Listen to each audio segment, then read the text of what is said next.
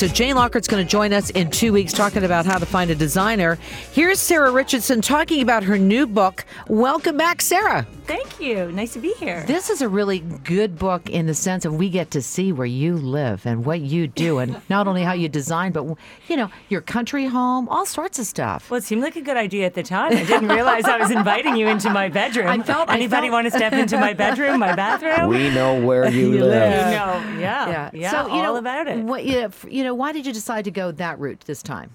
You know, the first book I did, Sarah Style, it sort of looked at all of the different spaces that we've done over so many years for television. And they were all divided by different categories, room categories. So you could figure out what style was your style.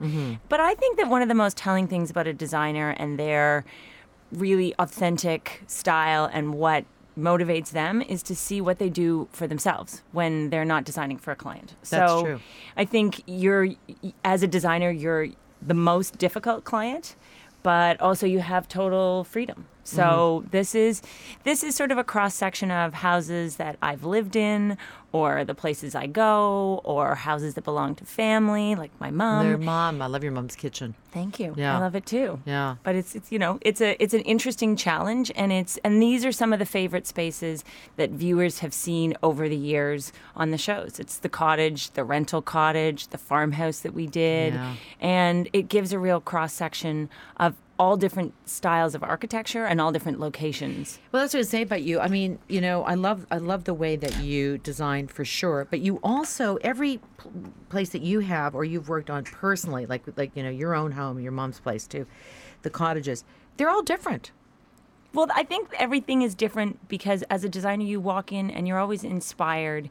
And for me, I'm often inspired by the architecture, by where it's located. Designing a house for me has a lot to do with the surroundings. It's not just about what's on trend. It's about how do you want it to feel? How do you want to feel when you're there?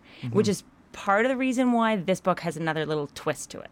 Were you expecting to live on a farm, Sarah Richardson? I wasn't expecting to live on a farm. That's what happens when you take a day drive. You take a drive on a pretty country road, and next thing you know, the only thing you want to do is be in the country. I mean, it's a great place to be creative and to be inspired. And Alexander, let's talk about your wonderful husband. Okay. I mean, there's a he said, she said thing. I mean, sure.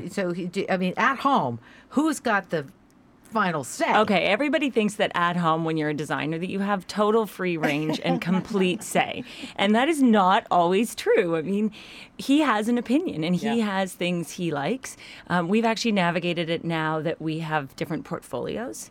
I'm the Department of Interiors and he's the Minister of Exteriors with a subspecialty in stereo and all things related to systems, right? Right. But, now in the earlier days, there was more. He would definitely say more about, he loves fiery colors. He's a Leo. He loves red and orange and bold colors, right? That's like Roger. Yeah. And I like every red and shade of white. My favorite color palette is everything in white and cream. Thank you. Yeah. So now, but when he says he wants something or likes something, I listen and I pay attention. Here's why I love you so much, because there's lessons in here, too, in this book, not just beautiful photographs of all the wonderful work that you've done.